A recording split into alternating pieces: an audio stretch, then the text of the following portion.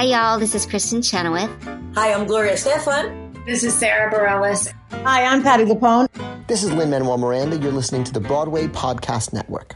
Whether you're selling a little or a lot, Shopify helps you do your thing, however you cha-ching. Shopify is the global commerce platform that helps you sell at every stage of your business. From the launch your online shop stage to the first real-life store stage, all the way to the did we just hit 1 million orders stage, Shopify's there to help you grow. Whether you're selling scented soap or offering outdoor outfits, Shopify helps you sell everywhere. From their all-in-one e-commerce platform to their in-person POS system, wherever and whatever you're selling, Shopify's got you covered. Shopify helps you turn browsers into buyers with the internet's best converting checkout, 36% better on average compared to other leading commerce platforms. And sell more with less effort thanks to Shopify Magic, your AI-powered all-star. So, do you want marketing made simple? Shopify removes the guesswork with built-in tools that help you create, execute, and analyze all your online marketing campaigns. Sign up for a $1 per month trial period at shopify.com/income, all lowercase. Go to shopify.com/income now to grow your business no matter what stage you're in. Shopify.com/income. Because businesses that grow with Shopify.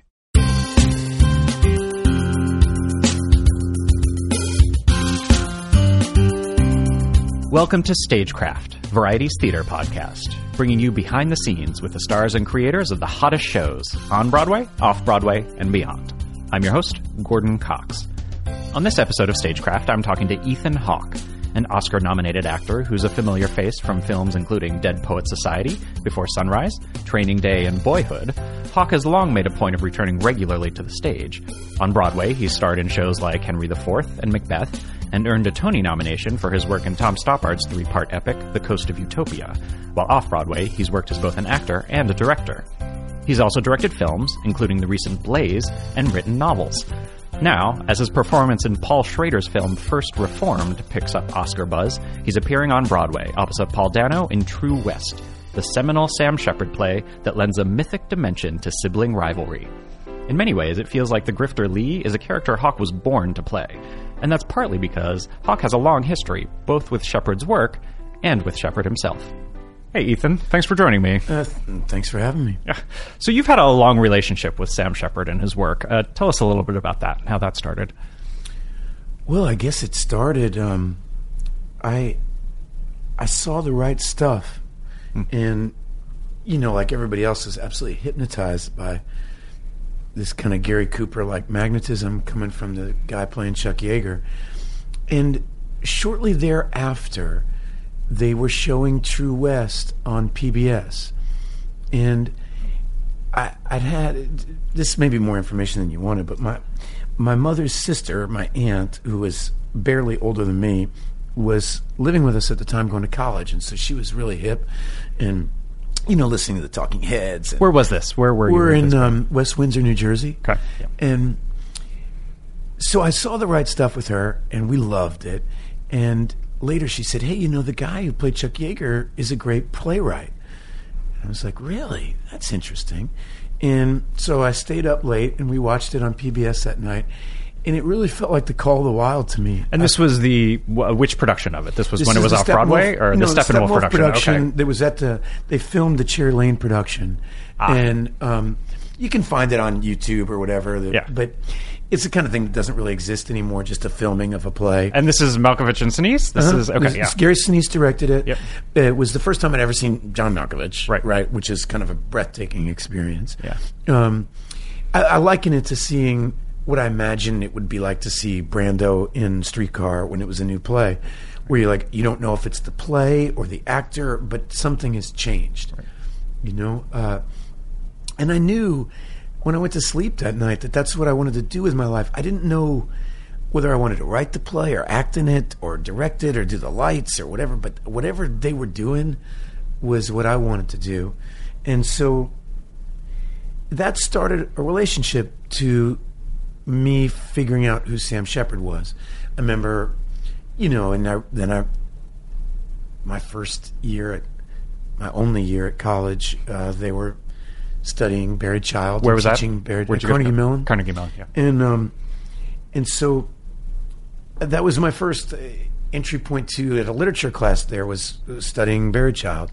And then when I dropped out of college, I started reading all the plays on my own and kind of falling in love with them, and also I was trying to smell New York theater that I'd heard about, the kind of 60s punk rock, Joe Chaikin, Patti Smith theater. I wanted to find out where that lived, and was reading those early plays, Action and Chicago and Cowboy Mouth, and so I was really into all that.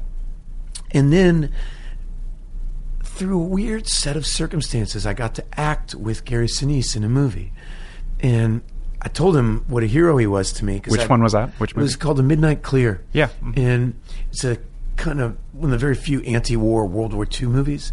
Yeah. A movie I'm really proud of. But anyway, Gary and I got along pretty well, and he told me that for the 20th anniversary of Steppenwolf, he was directing Barechild, and did I want to be in it? And I did. And I came to Chicago, and Sam was there, and that's where I first met Shepard. And we worked on that play, and to get to work on Shepard's material with Sinise, who is just a ferocious theater director. I had also seen Gary in The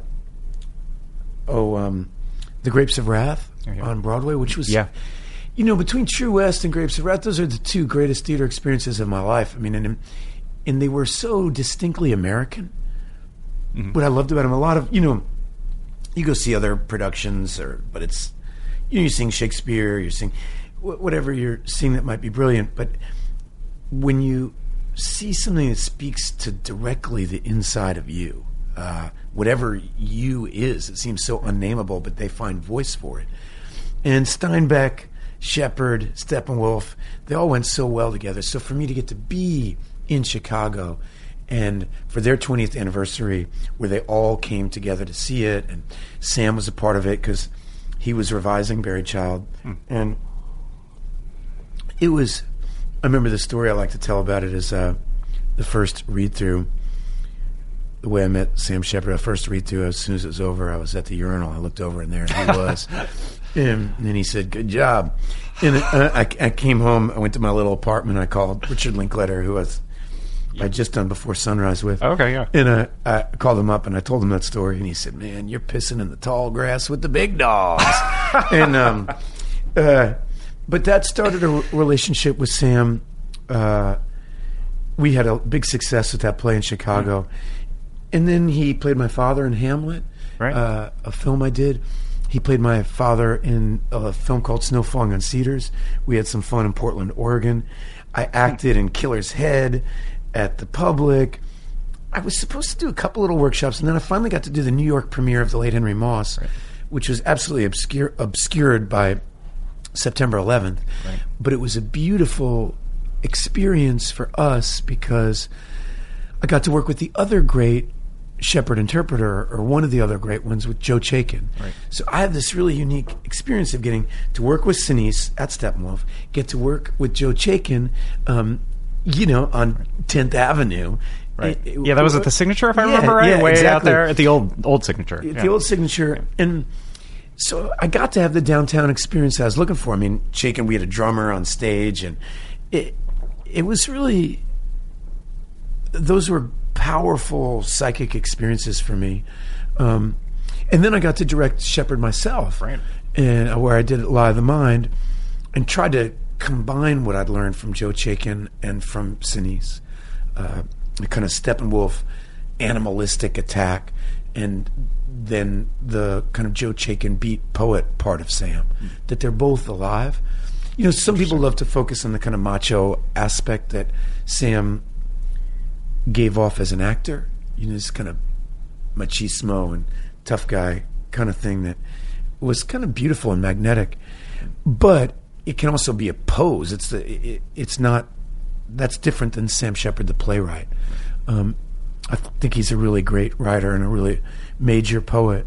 So that's kind of, in a way, it's kind of surprising that you've never done True West before. Actually, the trouble was, Phil did True West. Yeah, you're talking about the Philip Seymour Hoffman, John C. Reilly production from 2000, if I remember correctly. 2001, maybe yeah, 2000, maybe 2000 itself.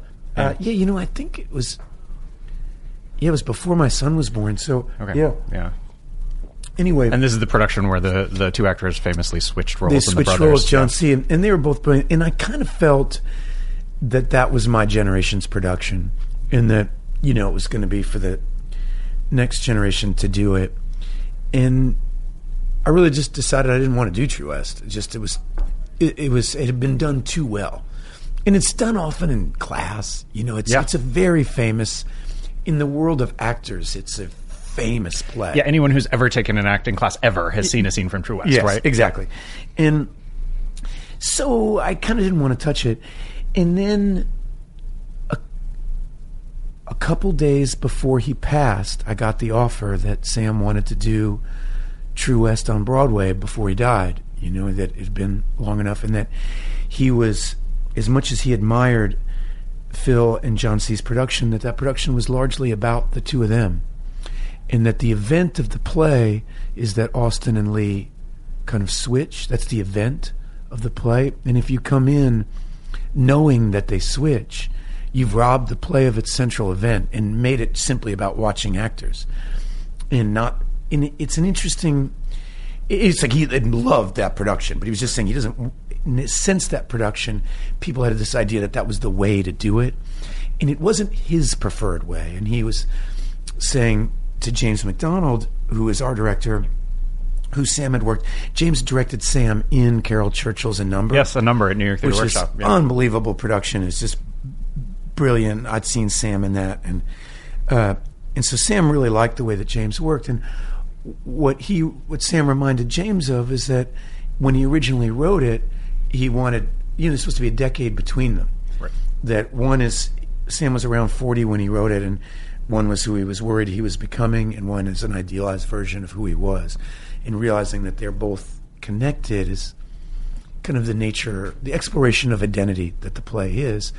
And so so the offer came to me, and it's just, and when I thought about it now at this point in my life, I thought I did have something to offer it that would be different than that production. And then the idea of getting to do it with Paul, right. It became kind of thrilling because we could really use the age difference. Right. And Paul is someone you've known for years, but this is the first time you've ever really acted opposite him in a significant way? Is that first time I've acted with him in any way. Yeah, you actually directed him off-Broadway, right? I directed him in Things We Want, which is a new play by Jonathan Mark Sherman, and we had a great experience together. That was a dozen years ago. Uh-huh. Yeah. It was right when he and Zoe met. Right. They met on that cast, right? Yeah, she exactly. was in that cast, yeah. With Peter Dinklage and Josh Hamilton. Yeah. And that was a great experience for us. And was that the first time you'd met Paul, or did you know him before that? I met him in the audition room. Okay, yeah. Yeah. And anyway, so, yeah. Why was he the natural choice for your Lee? He's Austin, yeah. Well, there's a danger with Shepard material to posture and pose and macho it up because the language is so muscular and has a toughness to it. But to rob it of its wit and its intelligence, and its sensitivity, you have to marry them. They have to both be there, and then you have a Shepard production. And a lot of the problems with a lot of those scene work acting classes is it's a bunch of boys trying to pretend they're Sam Shepard or something. And Paul has that wit. He has that intelligence. You believe that he's a writer. You believe that he is full of depth and complexity, and he's not one thing. And to me, he fits the kind of Shepardian lineage that goes best with the productions of Sam's plays. And now that this is a play you obviously know really well, but now that you've rehearsed it and now you're heading towards opening with it, what have you learned? What surprised you about what this play is and what it's about, and maybe your character? I've never started work on a play with a play I knew so well in my life. It's a strange feeling because normally, even if you're doing the Scottish play, you're doing Macbeth. Which you have. Which I have. Yeah. You think you know that play, and then you dive into that language and you didn't know that play at all, and you see why those Brits can do those plays 7, 8, 9, 10 times. they're guided meditations, they're incantations, they're like, I don't know, a Black Mirror or something. It's just but with this play, I knew it intimately before I even considered doing it. I mean, that never happened to me in my life. And what I learned is that I thought it was a really fun evening and a great opportunity for actors. What I didn't know is that it's a perfect diamond. It's a world-class poet at the height of his powers, doing something that only a few people a generation can do.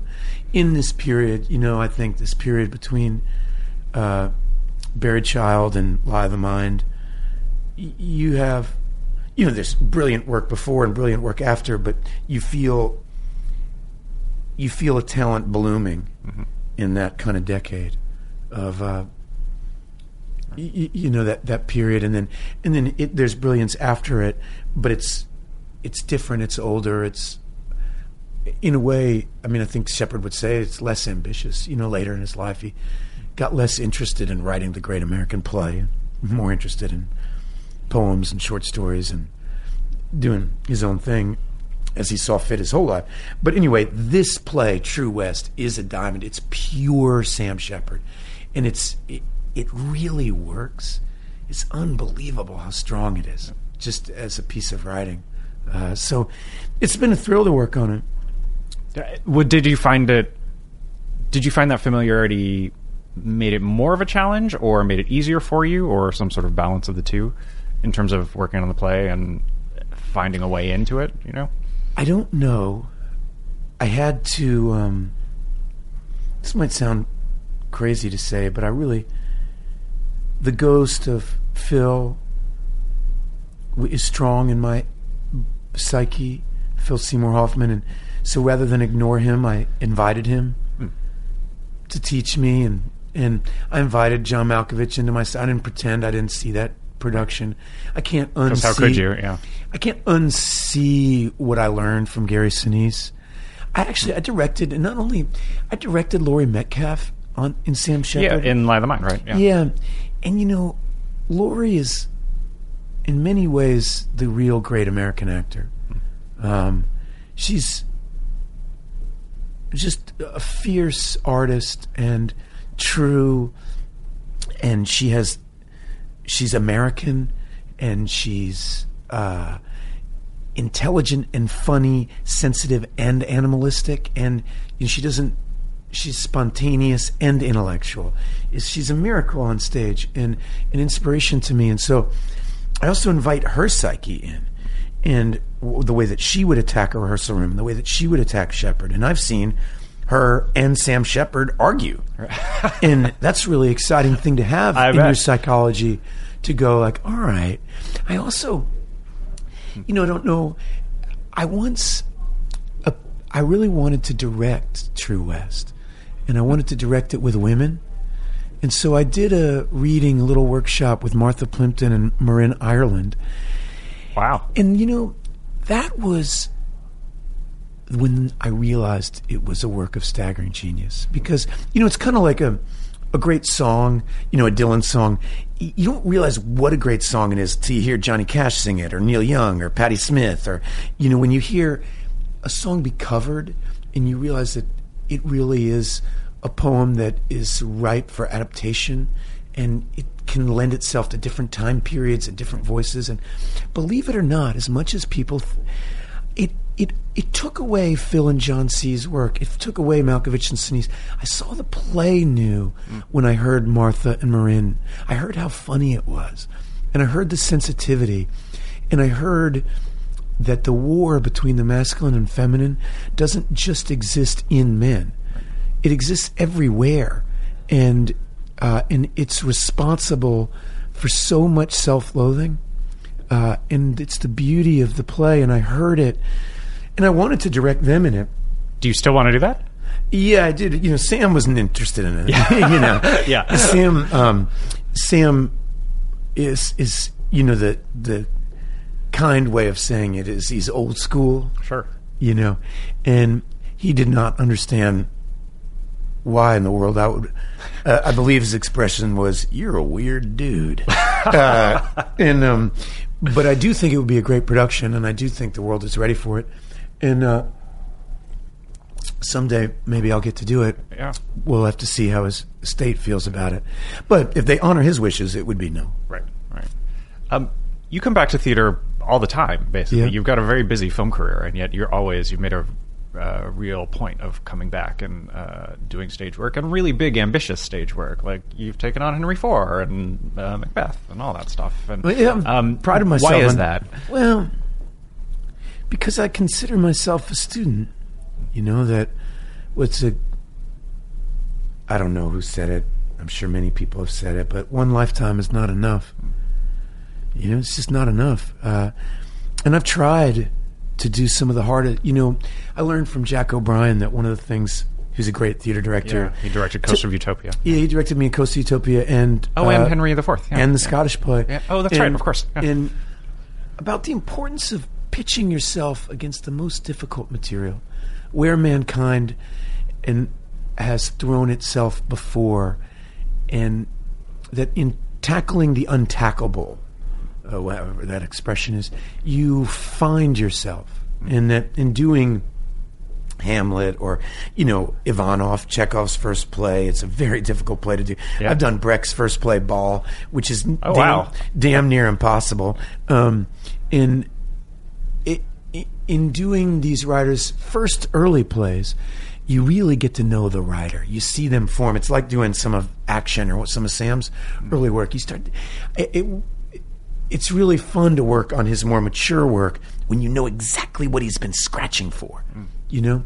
Because when you do these plays, you're not just doing the play, you're conjuring the muse, the same muse that lit the first fire of this play, you know? It's an amazing feeling when you do Shakespeare, for example.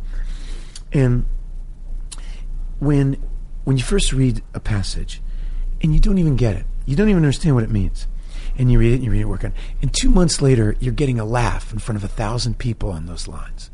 It's an amazing feeling. And then when you realize that laugh is 400 and something years old, that this laugh has been there in theaters throughout time, and you feel yourself kind of connected to this, you know, cloud of witnesses or something, this great unknowing void of what is our consciousness, and that this joke, this bawdy, whether might be a fart joke, right, or it might be a joke about how moms take care of their sons, or how young boys like to play with themselves. As dopey as it is, this joke has been making people laugh for hundreds of years. Therefore, your experience as you laugh in the audience, our lives are not nearly so unique as we think.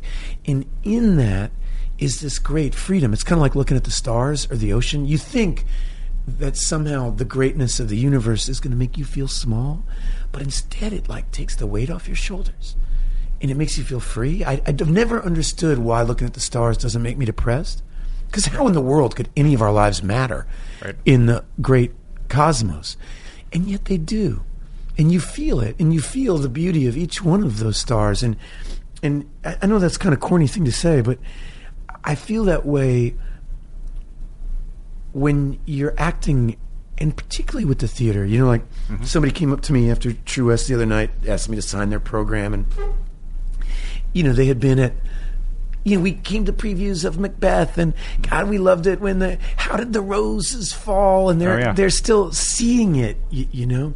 And the great thing about plays, unlike people think movies are immortal, and yet they age terribly. I mean, you know, go watch a Tyrone Power movie right now, and it's beautiful and wonderful, and I love it.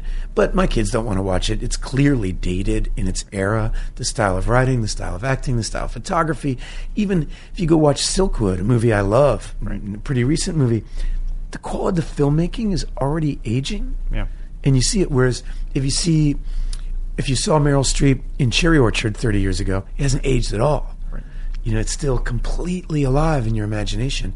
And that's the living form of the theater, and why I do it, and why for me, I've never been a commercial theater actor. Right. You know, I don't think I've ever worked outside the non-for-profit theater world. So I always look at it as an education. Yeah. Oh. And we should say also that, well, first of all, before I ask you about some of the films that you're working on, what do you feel like your theater work gives you to bring with you into the work you do on screen? Nobody wants to say it, or it's just a hell of a lot more demanding. I mean, once you've done, if you've done Ivanov and Rex Ball and 8 times a week, you know, I remember when I just finished the Scottish play, I went and did this little movie with Andrew Niccol called Good Kill about drone pilots. Mm-hmm. And, you know, this drone pilot was just haunted and really going through a meditation on what it's like to kill people from a video game machine and go home to your kid's soccer practice. And it was a very modern problem. But there's something about doing those great plays that it cracks you open.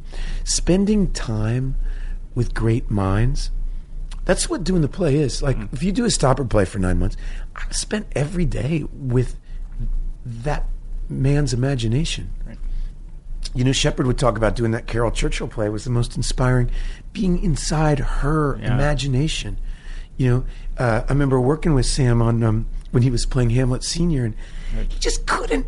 When you actually are forced to memorize Hamlet Sr.'s speech, the speech that ends with "Remember me," you know, it's like these words, the rhythm, the powerful use of consonants, and to watch him be turned on by that and realize, and then see it in his plays, you're like, oh, you know, between you, the coyotes, and the crickets, a thought don't have a chance. Right. Yeah. It's like, you're like, oh, I know this guy. Right. Yeah. We should mention that one of the plays you worked on recently, First Reformed, is doing really well. Movies. That's a movie, not a play. Yeah, film. Yeah. Did I say play? Sorry. Yeah. And you know, it's been nominated for an Indie Spirit Award and the Gotham Awards. Did really well, and congratulations on all that. What? Tell us a little bit about that movie for people who haven't had a chance to see it. Well, it was written and directed by Paul Schrader, you know, writer of Taxi Driver and Raging Bull, and director of many great films: Affliction, Light Sleeper, Cat People, American Gigolo. He is kind of one of the great American independents of his generation, and this is clearly some kind of sibling to Taxi Driver. First Reforms, I play a priest who is having a crisis. He's counseling a young man who's near suicide for fear of what's happening to the planet, why nobody's doing anything about climate change. And this priest is deeply moved by this young man and enters his own spiritual crisis. And it's one of the most beautifully written parts I've ever been given. And you know, that's the thing about being an actor, is you're only as good as your opportunities. Right. You really... And our job as performers is to be ready for great opportunities. How we carry our daily life is what determines whether we're ready when... Right. You know, when we may or may not be granted our chance, you know. And so I've been happy that, to answer your other question, the theater work I've done prepares me to know how to... Because one of the problems with independent film is you never have enough time to rehearse, and so your life has to be a rehearsal. You have to be in good shape. You know, if there's not enough time to practice, you have to always be in shape. Right. And as your life of an actor, it's not just a body thing; it's a mind thing, and it's, for lack of a better word, a spiritual place. That if you can connect to that, then you start to be able to connect to a lot of different roles, because our experiences aren't so unique, and that because all of us, you know, with the benefit of good writing, can have insight into lots of different lives. And it's really exciting. So, that movie has been has found a place, and I hope will continue to find a place. This is obviously not your first rodeo when it comes to the awards stuff. How do you approach all that stuff with award season and Hollywood? I try to be very zen about it. Yeah. There's a great Patti Smith expression which she says, anytime anybody wants to give me an award, I happily, joyfully accept. And that's how I feel. You want the work to deserve it. That's why you do it. so you can't have some kind of false modesty and be like, oh, I can't believe. No, I worked hard. I care a lot about this. If the work deserves it, that's reasons to live for me, But you can't place too high of a value on it, or you invariably, if you have the life of the arts, you will suffer tremendously, because sometimes you get a turn on the carousel and sometimes you don't. And how your work intersects with what the public wants is not up to you. In both those things, your work has to be right, and the public's interest and the critical interest, they all have to collect. I remember seeing this great interview with Paul Newman at the end of his life, and they asked him about, did you know that the movie he was doing was Nobody's Fool? And Robert Benton film, just wonderful film. And they're like, did you know it was going to be great? And he said, I think they're all going to be great. And sometimes they are, and sometimes they aren't. But I try. And that's kind of how I feel. You always are trying to do your best, and sometimes what you're doing connects with what the world wants to see. And I mean, we were at the New York Film Critics the other day, and to watch Martin Scorsese give Paul Schrader his Best Screenplay Award, and wax poetic about Paul's work, and to talk so eloquently about our film together. I don't think I'd had a more meaningful accolade in my life than that. Yeah. To be in that room with those minds and have kind of the Prince of the City, and to be a part of their legacy, that legacy that called me to this profession. So I'd be ashamed not to be proud of that. You know what I mean? I mean, how could you not be? And at the same time, you have to kind of, the thing Phil used to say is you have to treat it like it's life and death, and you have to remember you're a clown. And if you can do both of those, then you won't be shocked when they start to make fun of you again, and you won't take it for granted when they get it. But if you keep trying to penetrate, then maybe you will. What's next for you? You're in True West for the next several weeks, and then what comes later? Well, I finished the Koreeda film. This Japanese filmmaker who's really beautiful. Yeah, what's that called? The Truth? Is that the name of that film? It's called The Truth, La Vérité. Okay. It's a movie he wrote for Catherine Deneuve, believe it or not. Right. It's incredible. I got to work with Juliette Binoche and Catherine Deneuve. Is it in French? Is it in English? Well, I speak English. They speak French. Our director was Japanese, so maybe the film will make no sense at all. Is this his first non-Japanese foreign for him language film? Yep. So who knows? Maybe it'll be a disaster, But his film won the Palme d'Or at this last Cannes Film Festival. Exactly. Shoplifters. So that was fun, and I'm hoping to work with Michael Almereyda again, who directed me in Hamlet. Right. And it looks like that's coming together. And in another Shakespeare film? No, we have a different project we're working on. Yep. But I don't. I have a few things I really want to do. But what do you want to do on stage next? Well, right now, I would love it if somebody would offer me what I really want to do is do a season of Shepard. I would love for New York to be able to see how these plays relate to each other, the way they often do in England. Like, I would love to take Paul Dano and go right into a production of The Late Henry Moss, and then to let Paul play Tilden in Buried Child, and to let the guy to do the way that Buried Child and Curse of the Starving Class relate to A Fool for Love and True West and The Late Henry Moss and Tooth of Crime, and for people to start to see the way that these plays speak to each other. Yeah. The way they have a Shakespeare festival. I would love to do a Shepard festival with one group of actors. I was going to say with a repertory cast. Yeah.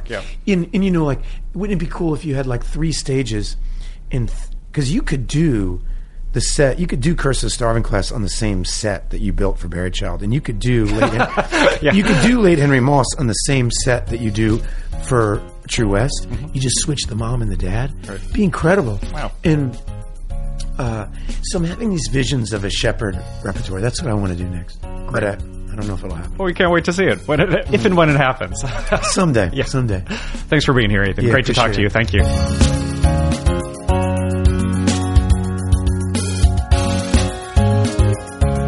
That was Ethan Hawke, now starring on Broadway in the Roundabout Theatre Company's revival of True West. If you like what you've heard on this and other episodes of Stagecraft, don't forget to rate and review us on iTunes and subscribe wherever finer podcasts are dispensed. On the next episode of Stagecraft, I talk to Jeremy Pope, the rising young actor who's making his Broadway debut this season in not one, but two shows. First, Choir Boy, the play by Moonlight Oscar winner Terrell Alvin McCraney, and then Ain't Too Proud, the new musical about the Temptations. Until then, see you at the theater.